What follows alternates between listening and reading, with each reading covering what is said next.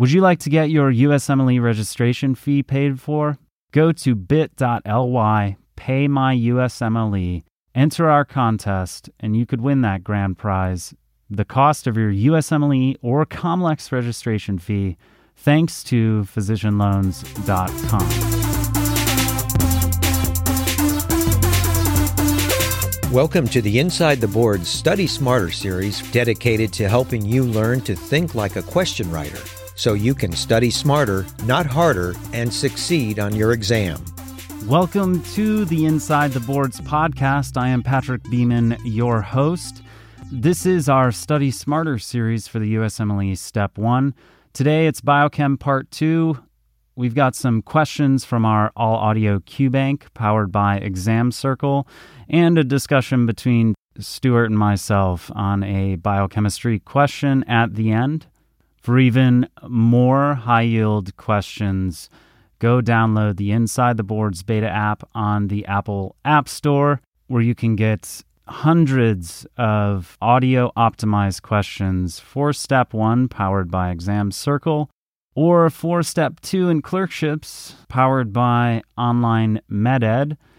We've got a full-scale app in development now for Android and iOS, but for you Android users, we've got a solution which still exists on our Podbean platform. You can go to insidetheboards.podbean.com or click the link in the show notes to get access. There's not as many questions in the Podbean version, and it's not customizable in order to click the number of questions you want. They're all in tracks of 10 to 15 minutes, but we just are adding an extra 100 questions in the Step 1 version of that. So for those of you who are studying for Step 1, you're in the home stretch until we get that combined app out. That's our solution for our Android friends.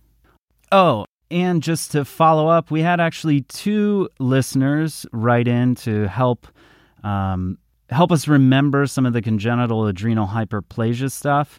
And it's kind of more of a visual thing, but WLLT6P on Podbean commented, and Jeff Beach, a second year at Rocky Vista University, basically said you write out the numbers for the main congenital adrenal hyperplasia stuff, 21-hydroxylase, 17-hydroxylase, and 11-hydroxylase deficiencies. Write out those numbers under the letters H and V for hypertension and virilization. Then, if the number is a 1, draw an up arrow and it's increased. So imagine this, a table with H and V. Under the H and V again, you put 21. So in 21-hydroxylase deficiency, under the H, there's a 2, so nothing.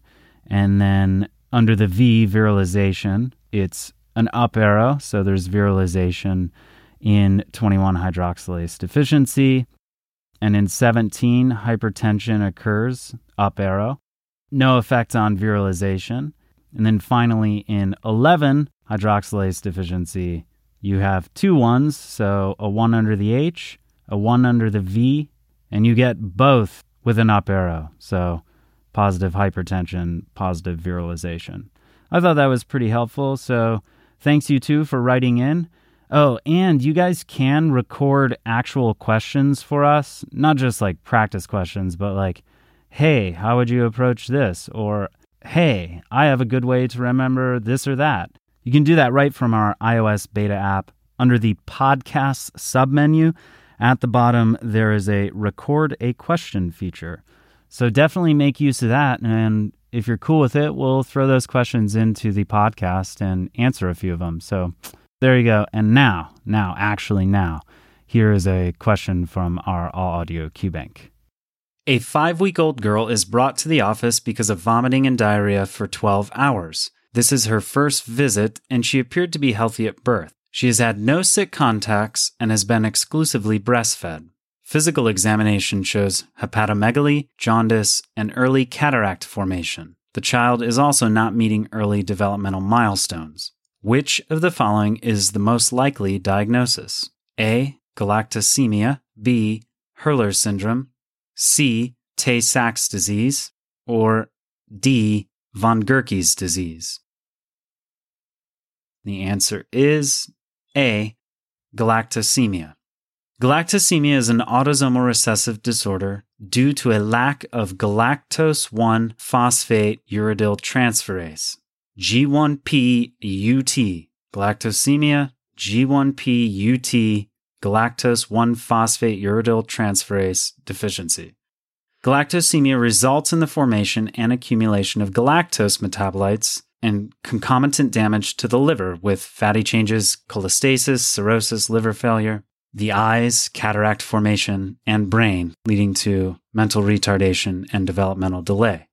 In infants with a galactose-1 phosphate uridyl transferase deficiency, the accumulation of galactose metabolites is responsible for the pathophysiology.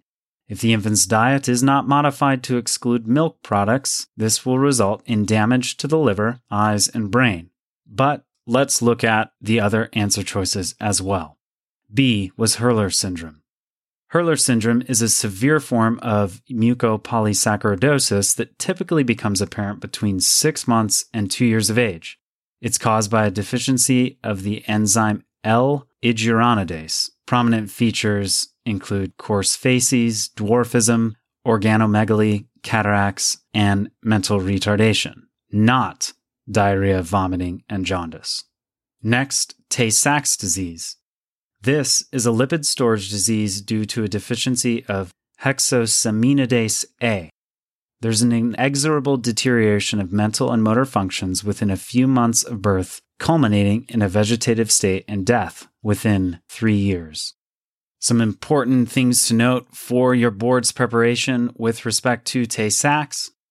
Ashkenazi Jews are primarily affected. A deficiency in hexosaminidase A results in ganglioside accumulation within the lysosome of nerve cells. This causes the neurodegeneration. Its inheritance pattern is autosomal recessive. On physical exam, a cherry red spot is noted on the macula, and the liver and spleen are of a normal size. Finally, we had type 1 glycogen storage disease, or von Gerke's disease. This is a lack of the glucose-6 phosphatase enzyme. The liver cannot release stored glucose, resulting in hepatomegaly and severe hypoglycemia, so the body relies on fat and protein catabolism for energy. Notably, with von Gerke's glucose-6 phosphatase deficiency, a stimulation test with glucagon, fructose, or galactose will not increase serum glucose. And here's another question.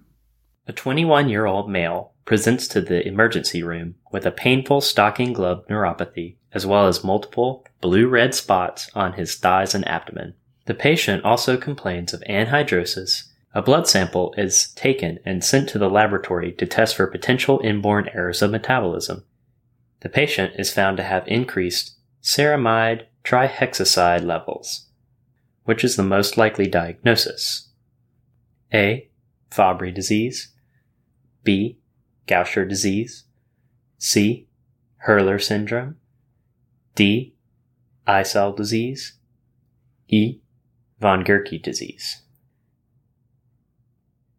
The correct answer is A. Fabry disease. The main explanation here is, this patient has Fabry disease, an X-linked recessive lysosomal storage disease due to a deficiency in alpha-galactosidase A, leading to an accumulation of ceramide trihexoside. The disease may be asymptomatic apart from the presence of diffuse angiokeratomas.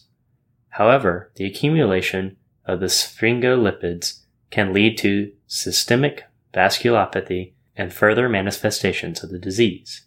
The symptoms and presentation of Fabry often start in childhood or adolescence. Patients may complain of pain or burning in the hands and feet that worsens with exercise or hot weather. In addition to angiokeratomas, these patients may have decreased sweating, corneal clouding, abdominal discomfort, and back pain. Angiokeratomas are present in 66% of male and 36% of female patients with Fabry disease. They are non-blanching, red to blue-black lesions, 1 to 5 millimeters in diameter. The earliest lesions are observed on the hands, knees, elbows, and flanks. During adolescence, they may involve the genital area and gluteal cleft. Boys may also develop bouts of fever associated with severe pain in the abdomen and extremities, which can precede the angiokeratomas. Major takeaway: Fabry disease is an X-linked lysosomal storage disease caused by a deficiency in alpha-galactosidase A, leading to the accumulation of ceramide trihexoside. The disease may present with angiokeratomas, decreased sweating, corneal clouding, and pain of the abdomen, back, and extremities. And up next, another high-yield biochem question. A 6-month-old male is thought to have sickle cell anemia, and as his pediatrician, you want to sequence the gene that may be mutated causing this disease. You decide to sequence the gene for the beta subunit of hemoglobin. In order to do this, you must perform polymerase chain reaction. You need to know which of the following in order to amplify the area of interest in his DNA. A. The predicted change in nucleotide sequence. B. The nucleotide sequence in the areas upstream and downstream to the nucleotide of interest. C. The predicted change in amino acid sequence of the mutated protein. D. The change in number of hydrogen bonds within the nucleotide sequence of interest. E. The predicted change in size of the mutated protein. The correct answer is B. The nucleotide sequence in the areas upstream and downstream to the nucleotides of interest. The main explanation here is that polymerase chain reaction is a method with which to amplify an area of interest of DNA. Normally, specifically designed primers bind upstream and downstream to the area of interest. The sequence in between these primers is amplified and then sequenced to look for specific nucleotide changes that will then predict a possible change in amino acid sequence and protein structure and function. In sickle cell anemia, the beta subunit of hemoglobin is mutated at the 6th codon, and glutamate is replaced by valine in the protein. This missense mutation changes protein function and causes sickle cell anemia, which is inherited in an autosomal recessive manner. Choice A is incorrect. The predicted change is unnecessary for performing PCR and sequencing the area of interest. The only known sequences must be where the primers bind to DNA. Choice C is incorrect because polymerase chain reaction deals with nucleic acids in DNA in this case. Protein sequencing is then predicted by changes in the DNA nucleotide sequences. Choice D is incorrect. Predicted changes in the number of hydrogen bonds may influence the parameters of the PCR assay itself, but have no influence on nucleotide or amino acid sequence. Choice E is incorrect because PCR is done on DNA, and thus the predicted size of the protein does not influence the assay itself. And finally, here are 2 more biochem questions. Go get even more of these with a subscription to our all-audio QBank on our iOS beta app. Just search Inside the Boards on the Apple App Store. A 2-month-old boy is brought to the clinic because of yellow eyes and weakness for 3 days. His parents say that he appeared well before this time. Medical history is non-contributory. Examination shows scleral icterus and generalized jaundice. Complete blood count shows reduced hemoglobin levels. Peripheral blood smear shows echinocytes. Which of the following enzymes is most likely deficient in this patient? A. Citrate synthase. B. Glycogen synthase. C. Pyruvate kinase. Or D. Xanthine oxidase. And the correct answer is C. Pyruvate kinase. Pyruvate kinase deficiency is an inherited metabolic disorder of the enzyme pyruvate kinase, which affects the survival of erythrocytes. It is characterized by the presence of echinocytes. Both autosomal dominant and recessive inheritance have been observed with this disease. Classically and more commonly, the inheritance is autosomal recessive, like most enzymatic deficiencies. Pyruvate kinase deficiency is the second most common cause of enzyme-deficient hemolytic anemia. The first is glucose 6-phosphate dehydrogenase G6PD deficiency. Erythrocytes manufacture ATP through glycolysis. A deficiency in pyruvate kinase, the enzyme that potentiates the last step of glycolysis, results in erythrocytes with decreased ATP. Due to the unavailability of adequate ATP, all active processes in the erythrocyte come to a halt. Sodium-potassium ATPase pumps are the first to stop, and because the cell membrane is more permeable to potassium than sodium, potassium leaks out. Water moves this potassium out, down its concentration gradient from the cells, resulting in cellular desiccation. This explains the echinocyte, from the Greek word echinos, meaning like a hedgehog or a sea urchin, which are the characteristic cells you see in pyruvate kinase deficiency. Little sea urchin or hedgehog-looking erythrocytes, characterized by many small, evenly spaced, thorny projections. Researchers are trying to determine genetic influences on myocardial infarction survival. Various levels of cholesterol are injected daily in genetically diverse mice populations. Mice are autopsied immediately upon death. Which of the following findings on myocardial tissue biopsy would represent this finding? A. Increased cellular sodium and cellular edema. B. Increased cellular calcium. C. Increased cellular pH. Or D. Increased cellular cytochrome C. And the answer is A. Increased cellular sodium and cellular edema.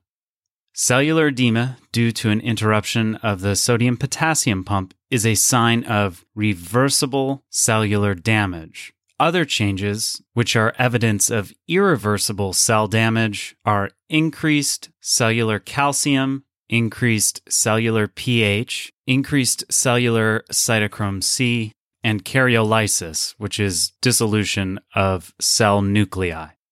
And now the usual long-form question dissection with me and Stuart.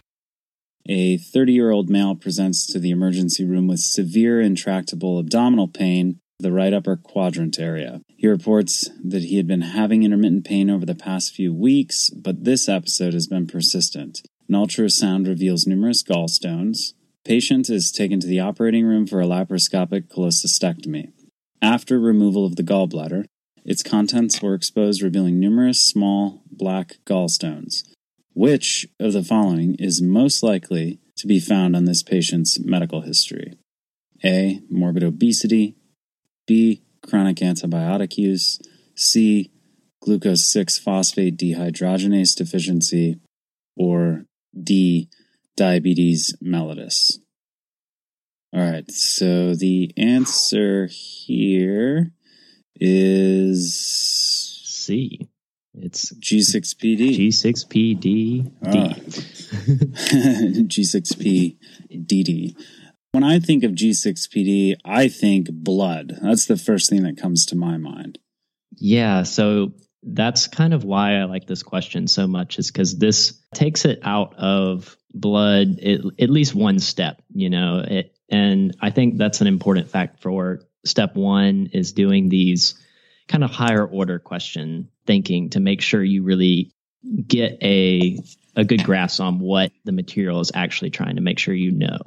So obviously the key for this question is the black gallstones. Yeah, it hinges all on that, I'm sure. Exactly. There are two types of gallstones. From a very basic standpoint, I understand that pigmented gallstones have to do with blood and hemolysis and extra bilirubin, whereas something like brown gallstones has to do more with extra cholesterol and stuff like that, right? Yeah. So that's the main point for this question. You have to take this and say, okay, which of these things causes gallstones? And then the answer for that is most of them can cause gallstones in some form.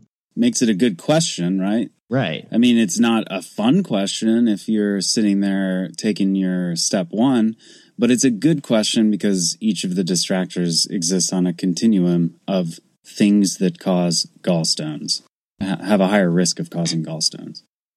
Which of these is causing the black gallstones in this case? Okay. So morbid obesity, maybe you have increased cholesterol synthesis and secretion. Maybe you end up with some cholesterol gallstones from that. Antibiotic use can lead to crystal formation and cholesterol gallstone, right?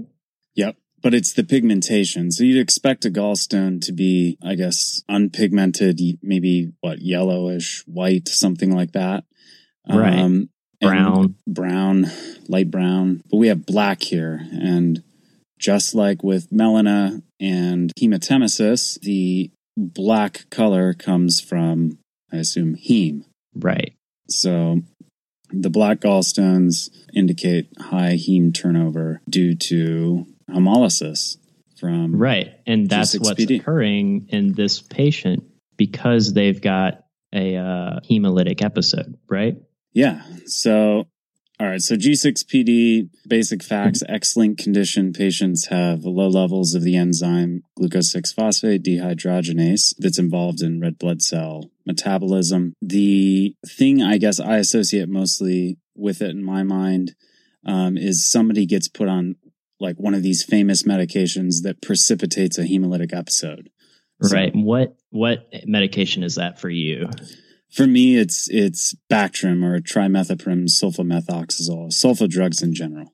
Right. And I think you probably had a disservice in your medical school training if you didn't have a vignette with somebody getting TMP, SMX, and having this hemolytic episode. However, it is broader than that. I think one of the famous other types is having somebody who just ingested fava beans. That's right. But any sort of oxidative stress that causes a buildup of oxidants in the blood could cause this episode because there's this deficiency in the enzyme. So you're not having as much antioxidant efficiency within the red blood cells, right? Yeah. Another important thing that I want to mention is that sulfamethoxazole is important as a competitive antagonist of para-aminobenzoic acid, which is part of the tetrahydrofolic acid synthesis pathway. Okay. That's, another direction that you might see this board question going, where they give you this patient who has these gallstones, or maybe they tell you straight up that they have G6PD, and then they want to know, what does the antibiotic that you gave this patient do? And that would be where that para-aminobenzoic acid was important. Okay. The other thing is, I got a question that really stumped me on this with diuretic drugs. A lot of diuretics are sulfa drugs. So they don't have to necessarily have that antibiotic set up to make this question work, right? Yeah. So good to keep in mind which drugs are sulfa drugs, even if they don't have the word sulfa in their name. Are there some examples amongst the diuretics that I can't think of right now? I mean, the one that I'm going to go with is hydrochlorothiazide. Yeah, that makes sense. And then, the anti-malarial medication also, the way it works is by making the blood a little more acidic, and that causes more hemolysis. All right. So you hemolyze red blood cells due to oxidative stress that releases unconjugated bilirubin into the bloodstream, gets picked up by the liver, and it precipitates out, can't be conjugated and put into the hepatobiliary tract and to be dumped into the GI tract. So you get this buildup of black pigment that precipitates into gallstones and the presentation of cholelithiasis that we see here in this vignette. Yeah. All right. So cool. All right. That's a good question. That's a good one. All right. That's it for today. Couple reminders. We have a few other podcasts over on the main channel. This week, we're covering what to do in your home stretch of USMLE Step 1 Prep on our audio blog series, sponsored by our friends at Med School Tutors. The Physiology by Physio podcast is releasing episodes every week. Our high yield review in conjunction with Physio and hosted by our own Greg Rodden, who is as of Friday, a doctor now. Finally, we have the Medical Mnemonist podcast hosted by our own Chase DeMarco, covering accelerated learning techniques and memory hacks to help you retain those things you've learned. So check out all of what Inside the Boards is doing and tell your friends, and good luck in this home stretch of your Step 1 study and as you move into third year. Or if you're already a third year or a first year, thank you for listening along. We'll have more content focused for you guys in the coming months. That's all for today.